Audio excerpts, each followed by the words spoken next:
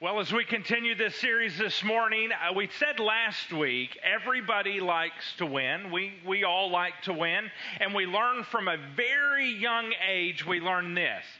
Finders, keepers, losers, what? Weepers, right. Not sweepers. Weepers, right? Which, if someone says that to you, I searched really hard this week on the internet to find a really deep, intellectual quote that is just going to throw them off because it's so intellectual. So if they say that to you, then here's what you can say back. Nanny, nanny, boo-boo. Stick your head in doo-doo. And I mean, you're going to have them. You've got it. So there's your intellectual quote for the day. Put that on Pinterest, by the way, or Facebook. Everybody will share it. You'll be famous. So nobody likes to lose. None of us like to lose. And yet, it seems to me as Christ followers, if you're a Christ follower, it often feels like for us that we are signing up to lose if we're choosing to follow Christ. It can make us feel alone. It can make us feel isolated. It can make us feel like everyone around us is getting ahead, except we have signed up to lose. Now, even Ted Turner, he agrees with this. Now, Ted Turner, he's the one who started CNN, and he started TNT and a whole lot of other TV stations. This is what Ted Turner arrogantly said. This is what he said, and I'm quoting, Christianity, he said, is a religion for losers. Wow, that stings, doesn't it? I mean, that makes me kind of mad just to hear it, and it makes me defensive when I hear that. Those words are discouraging. I don't like that. And as a Christ follower, it does seem like we're signing up to lose. Now, Ted Turner, when he said that, meant that as a very extreme and harsh put down. But maybe, just maybe, he's actually a little bit close to the truth. Now, Jesus was very upfront with those that he was inviting to follow him. Jesus was upfront. Here's what he said in Luke 9:24. We said last week, if you try to hang on to your life, or if you try to keep it, he said, you will lose it. But if you give up your life, in other words, if you lose your life, if you give it up for my sake, he said, you will save it or you will find it, right? Jesus is revealing something about our culture that we live in, that we kind of have it backwards. It's not finders, keepers, losers, weepers. No, Jesus said that's not it at all. It's really this. His version, his understanding, his view, his perspective is this. If you want to win at life, he says it's losers, finders, keepers, weepers. Or you can just simply go with culture and the way everything is around us and do what they say, and you can keep your life. And Jesus says you'll end up losing it. Now, at a second glance, there is actually some of this that goes on. Our culture is not all finders, keepers, losers, weepers. There is this aspect in our culture of losers, finders, keepers, weepers, but it's very subtle. You don't notice it as easily. But it's true that someone can choose to lose at a very specific place over time because they know eventually they will win in that area. Let me give you an example. Perhaps someone chooses to lose their overtime because they know for their family at this time, their family needs them more. And so they choose to lose their overtime, but they're actually winning in the future because they have invested that time with their family. That's one example.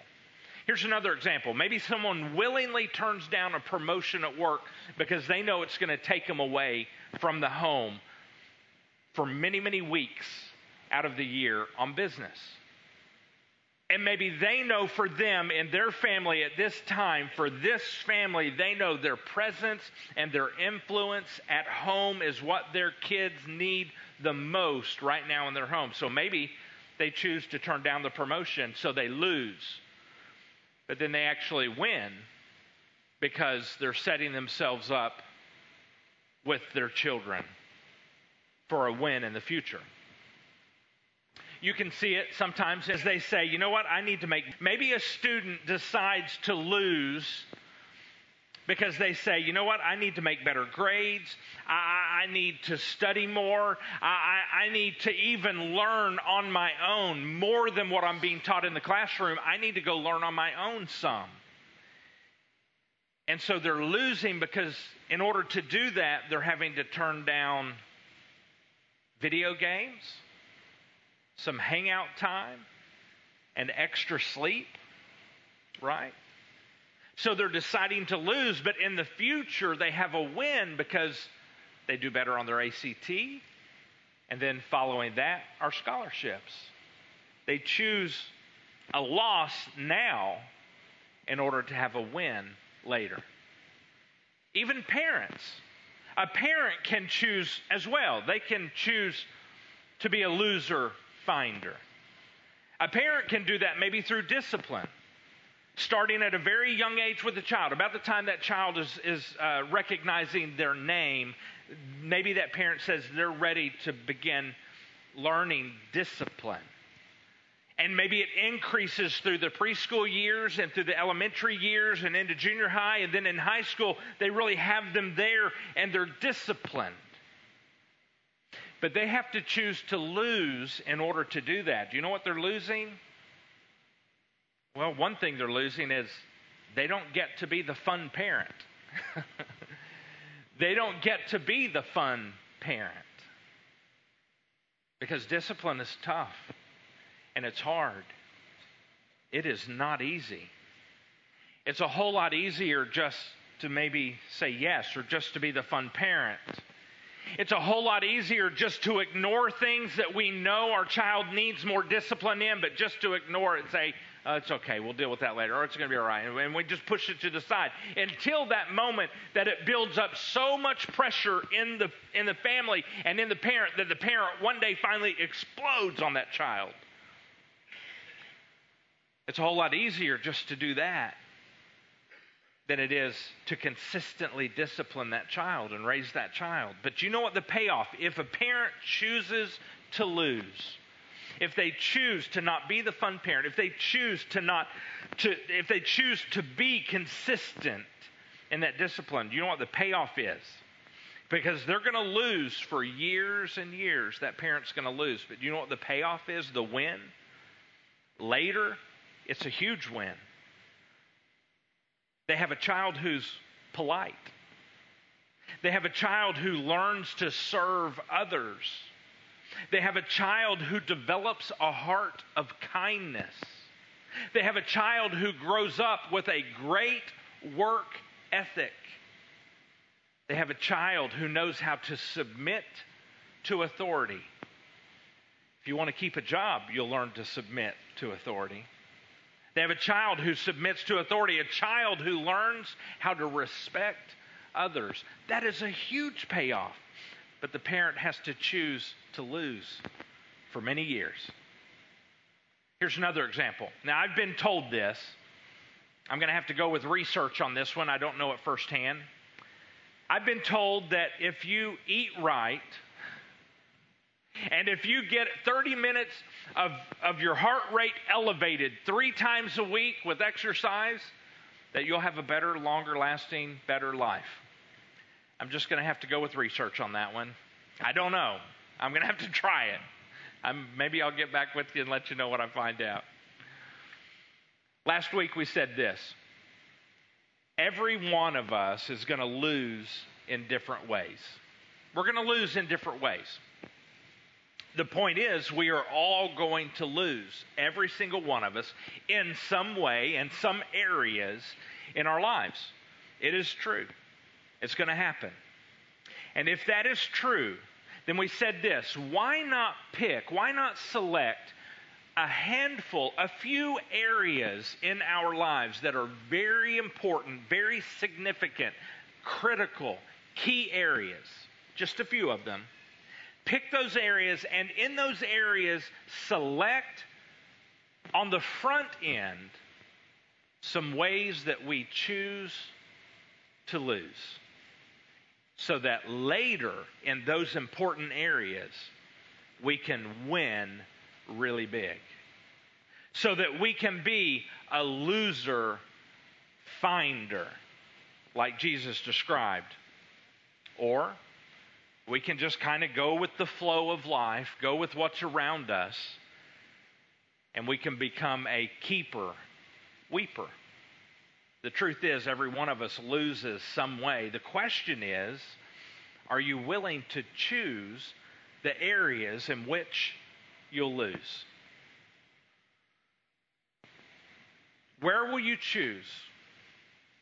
Choose to lose so that later you can win big. Or will we make a choice just to hang on to what we have that's going to cause us to lose later? Now, since Jesus introduced this concept to us of the loser finder, why don't we go back to another story where Jesus is involved, and let's look at how he kind of reveals this again. And we're going to do that. But let me give you kind of the context of what's going on here. Here's the context of today's story. Jesus had a cousin. His name was John. They called him John the Baptizer. And apparently, Jesus and John were very close. They were very close, because when Jesus got word that John had been executed, Jesus, it impacted him. It moved him deeply. And so Jesus, he had been around a lot of people, and when he got that word, he needed to get away. He wanted to get away from the people. He wanted to get away from his disciples. He needed to be alone. He was extremely moved when he got that. And so he was trying to get alone, trying to get away from everybody, but there were so many people gathered, and so many were still arriving. There were thousands of people. Jesus looks and he sees all of these needs around him, and he chooses to lose in that moment. And he chooses to lose his comfort, his peace of mind, and even his emotional strength. He sets that aside, and he begins to love the people around him. He begins to serve them, thousands of people, and he begins to heal one by one, healing people who were sick. And yet Jesus was needing to be alone.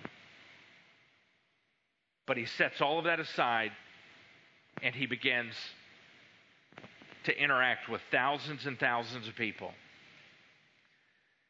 This goes on all throughout the day. And it begins to get late. Nobody has eaten all day long. I can imagine they're physically exhausted. And can you imagine how exhausted Jesus is? The disciples come and say, hey, listen, we really need to send all these people home so we can go eat. Jesus, let's go eat. And Jesus is like, no, we don't need to do that. You go feed them. And like, well, Jesus, we can't do it. We don't have any food. And by this time, there are almost 15,000 people gathered around Jesus. This is enormous. This is a big deal.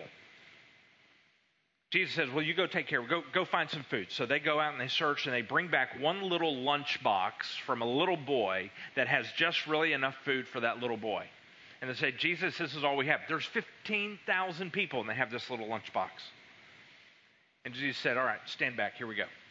Jesus takes that little meal with bread and some fish, and he takes that bread, takes the fish, and he multiplies it.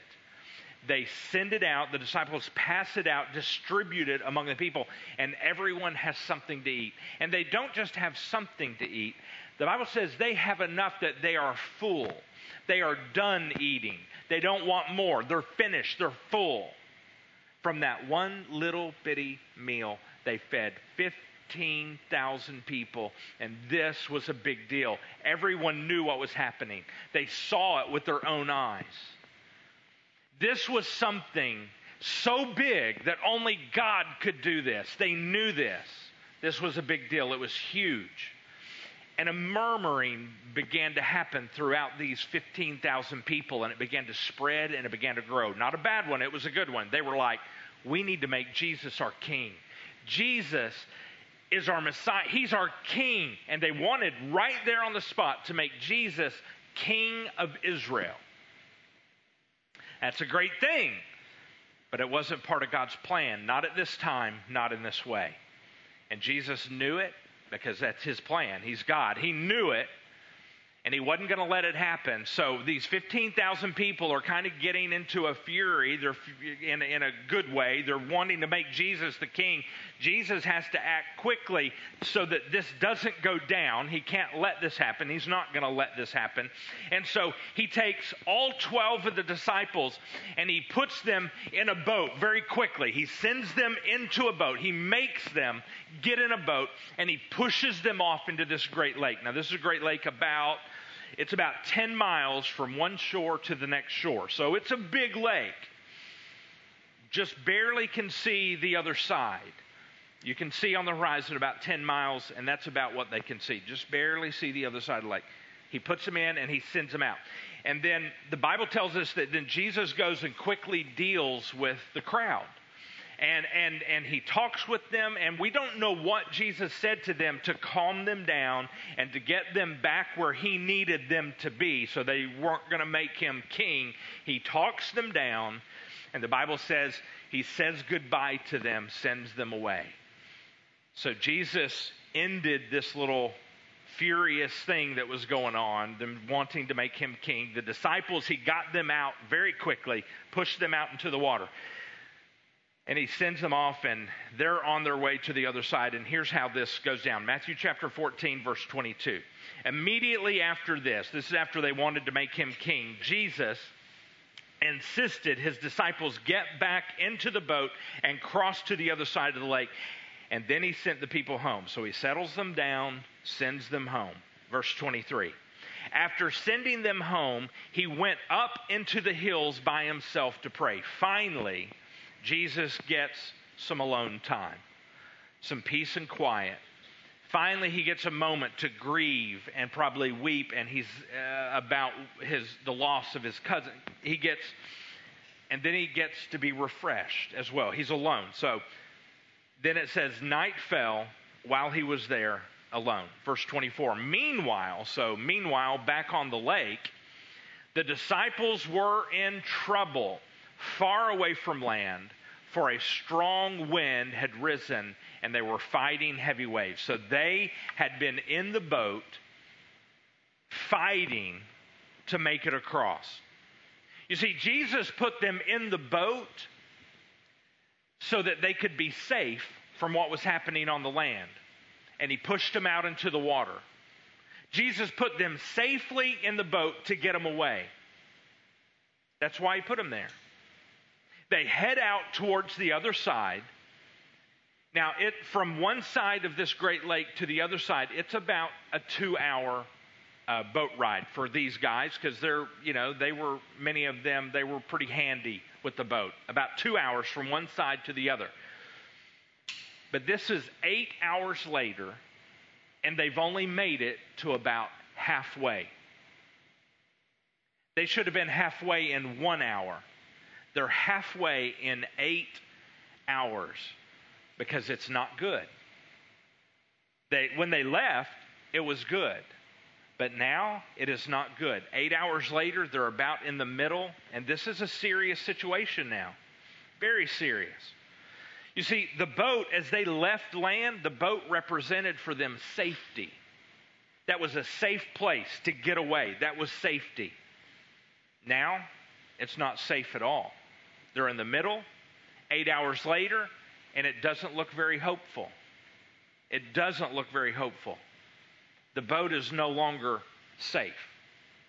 The boat that was comfortable as they left is no longer comfortable.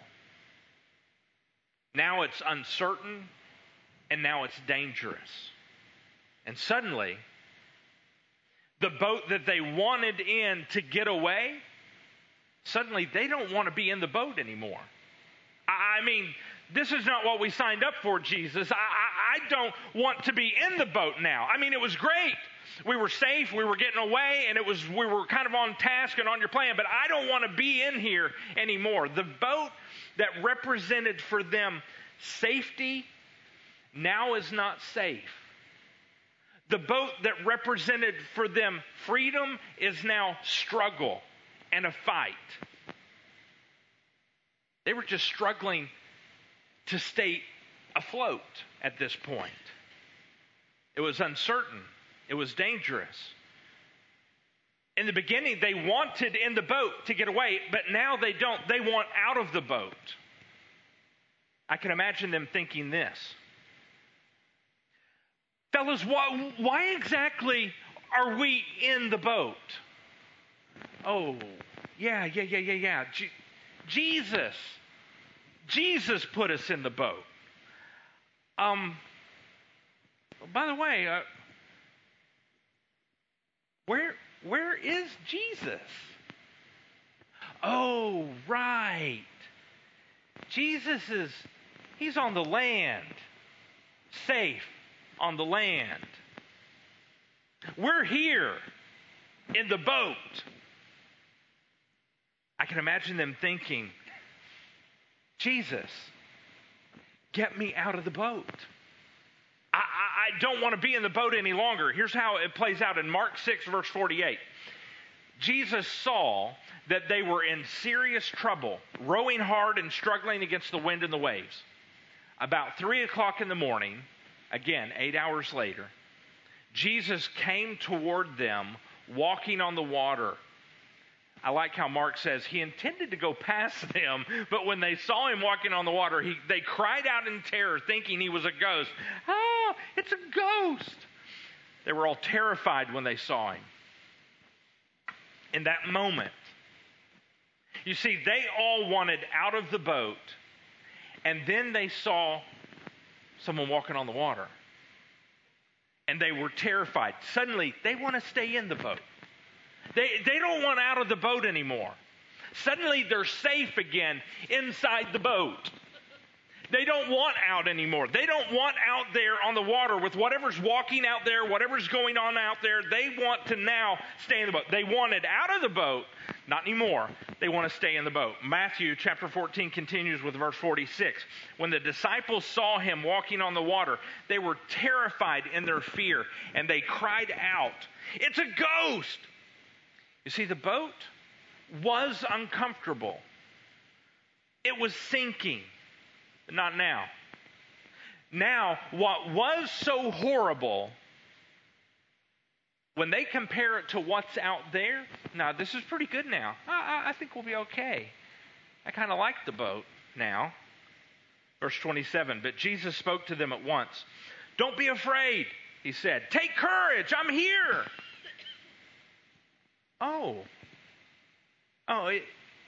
It's you, Jesus?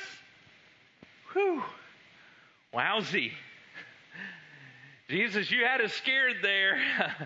That's a good one, Jesus. Good one, huh, Matthew? Peter. That's a good one, Peter. He really got us good. Peter? Pete? Verse 28, then Peter called out to him, Lord, if it's really you, tell me to come to you walking on the water. Yes, come, Jesus said. And Peter went over the side of the boat and walked on water toward Jesus.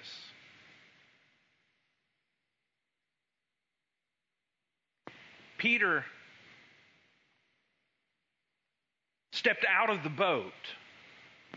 He was in the boat with all the other fellas, and he stepped out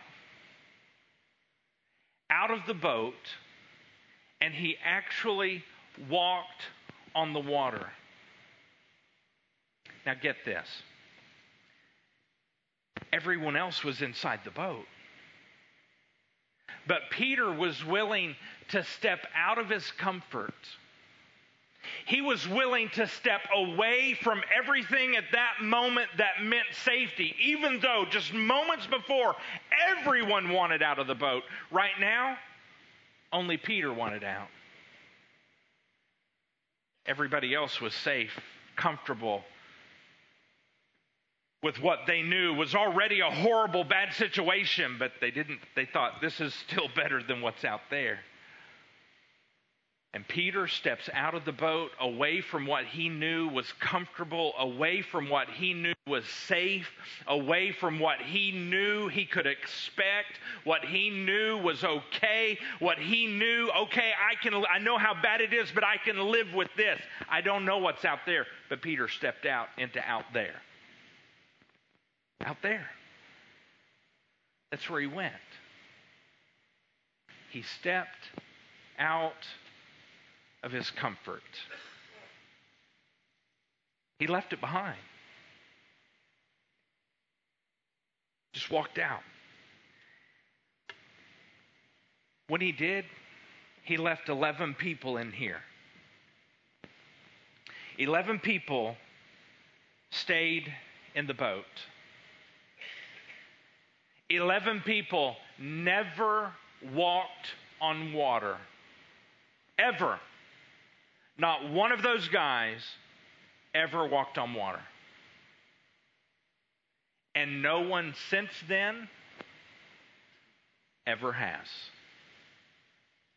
Except Peter, who stepped out. Now, maybe you grew up hearing this story in church or as a child. And maybe you're saying, Harley, yes, he won. Yay, Peter won. But you're not telling them the rest of the story, Harley, because I know there's more. It doesn't stay up here like, yay, Peter wins. And you're right. So I'm going to tell you the rest of the story. Here we go. Peter did step out of the boat. And Peter, yes, he did walk on water. That's not where it ends. Verse 30. But when he saw the strong wind and the waves, he was terrified and he began to sink. He said, "Save me, Lord," he shouted. Jesus immediately reached out and he grabbed him. He said, "You have so little faith." Jesus said, "Why did you doubt me?" Now, I like how Mark, he brings something very important to the forefront now. Listen to how Mark describes this in verse 51. Then he climbed, talking about Jesus and Peter, then he climbed into the boat, and the wind stopped. And they, these 11 guys here, plus Peter, they were totally amazed. Now that seems normal, right? To be amazed at Jesus. But here's the question, really? Why did this surprise them? Why did this thing here, this action, this scene, this scenario, why did that surprise them? Did they not just see Jesus do something that only God could do? He fed with a very small meal, close to 15,000 people. And yet this amazed them. Why did it amaze them?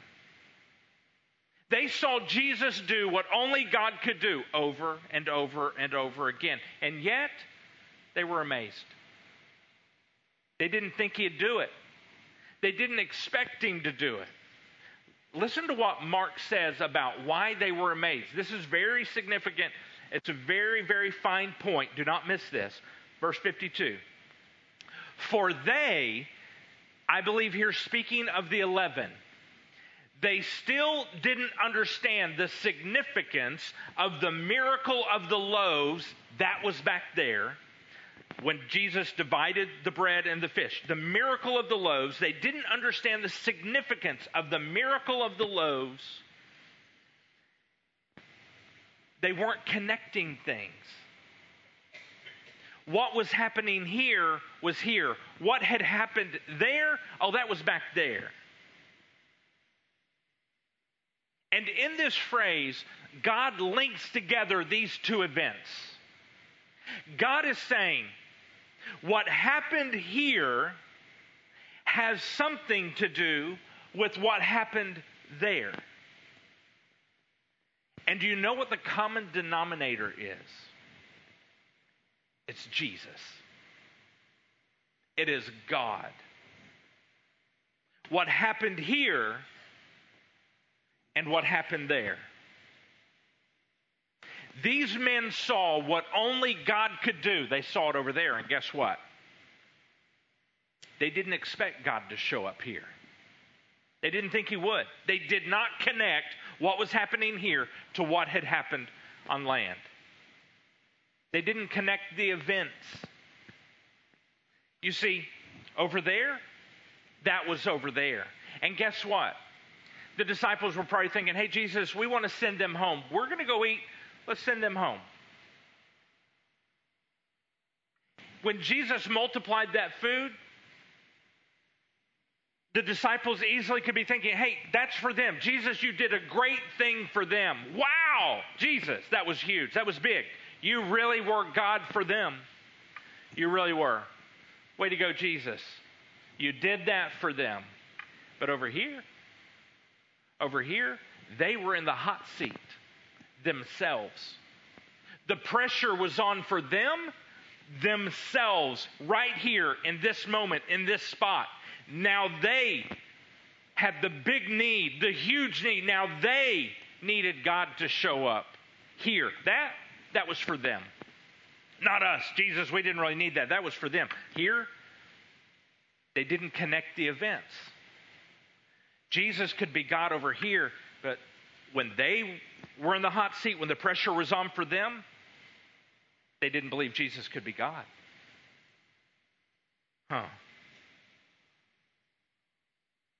You see, this is about my comfort.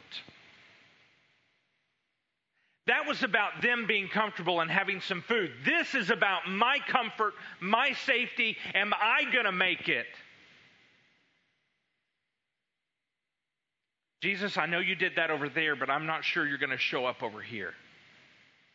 That was good for them, Jesus, but hey, this is scary out here. And suddenly, the very boat that they wanted out of, they wanted to leave. It was sinking. They didn't want to be there. Suddenly, when Jesus shows up, they get scared. And they want to stay in the boat. Suddenly, this thing that represented danger and fear and harm suddenly was now very comfortable. But not all of them felt that way. 1 out of the 12 connected the dots. This event with that event. And Peter jumped out of the boat and he left his comfort and he went out into the unknown. Don't miss this point. The very thing that was terrifying them, the very thing that was scaring them, they were about to sink in the boat in the storm. The very thing that was uncomfortable for them, this boat in the storm, it was uncomfortable. They were afraid. It was about to be ripped apart. It was frightening. This boat could not keep them safe any longer. They knew it. It couldn't keep them safe. What was uncomfortable, what was scary, quickly, in a moment, became their comfort. It became what they wanted. It became where they stayed, what they held on to. Don't miss this. What comfort have you been holding on to? And in doing so, you've been missing your walk with Jesus. For some of us, we've been holding on to something that is terrifying. Something that is terrifying, but yet we've decided it is our comfort, even though we know it's terrifying.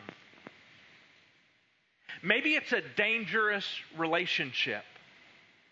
A relationship that you know is outside of what God wants for your life, but you've been hanging on to that relationship even though you know it's dangerous and you know it's headed nowhere but destruction and hurt and harm, but yet you hang on to it.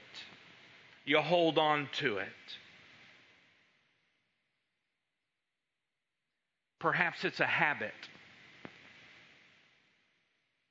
If you're related to me, maybe an eating habit. Or maybe for you it's a self-medicating habit. Or it could be a pornography habit. Or a substance habit. It may even be something as simple as a spending habit. It could be a flirting habit or an imagination habit. And we know that it should be terrifying. We should be saying, I am out of here. I want out of this, away from this. I want to leave this. This choice is going to sink me. I should want out. There should be all kinds of alarms going off in our life saying, stay away from this, get out of this, move away from this, leave this. But instead we ignore the alarms and we get comfortable in the dangerous place. We get safe. And so we say, I know it's not good, but I'm sticking with it. I'm staying right here in the boat. Isn't it amazing how what was terrifying to us, what was uncomfortable, quickly becomes our comfort, and we stay right there rather than meeting up with and walking with Jesus. Or maybe it's just simply not even a dangerous comfort. Maybe it's just the comfort we know. Maybe it's just the job we know, the path we know, the thing we know, and we feel safe there. And so we just say, I'm staying here. I'm staying in this situation in my life. I'm just going to stay here. Y'all go on. I'm going to just stay here. Mark says the 11 didn't put it together. And so they just stayed there. None of them walked on water except for Peter. And yes, Peter, he sank. But Jesus immediately grabbed him. Immediately. Yes, Peter sank. But Peter walked on water. None of the others did that. None of the others ever would. None of the others or anyone else ever has. They missed out. They kept their comfort. And once again, it was true. Keepers, weepers, losers, finders. Peter chose to lose his comfort and to walk with Jesus right into the unknown. We end with this morning. What comfort have you been choosing instead of climbing out of your boat and walking to meet Jesus where he is? What comfort have you been choosing instead of climbing out of your boat and walking to meet Jesus where he is? We're going to end this morning with one very difficult step in 3 parts. One very difficult step, but we're asking you to take this week. And here it is. This week, will you be brave enough to answer that question? Will you be brave enough to answer that question? What comfort have you been choosing instead of climbing out of your boat and walking to meet Jesus where he is? Will you be brave enough to answer that question this week? And here's the second part. Will you be brave enough to lose your comfort and to step outside of the boat? Will you be brave enough to answer the question? Then will you be brave enough to step out of the boat and to leave that comfort? And here's the third part. Will you simply send me a text or an email or a Facebook private message this week and tell me about it when you step out? Just message me and tell me about it. What comfort have you been choosing instead of climbing out of your boat and walking with Jesus where he wants you to meet him? Let's pray. Father, may we connect the dots of your scripture and what you have done. God, may we trust that you are who you tell us that you are, and may we trust that you will do what you said that you will do. Father, may we be willing to recognize what comfort we are choosing to hang on to, which is ultimately going to cause us to lose. And Father, may we be willing to lose that comfort and experience walking with you wherever you decide to walk. God, give us the wisdom to know what to do with what we have heard today. And God, we ask that you would give us the courage to do it. In the name of Jesus, our Savior, we pray. Amen.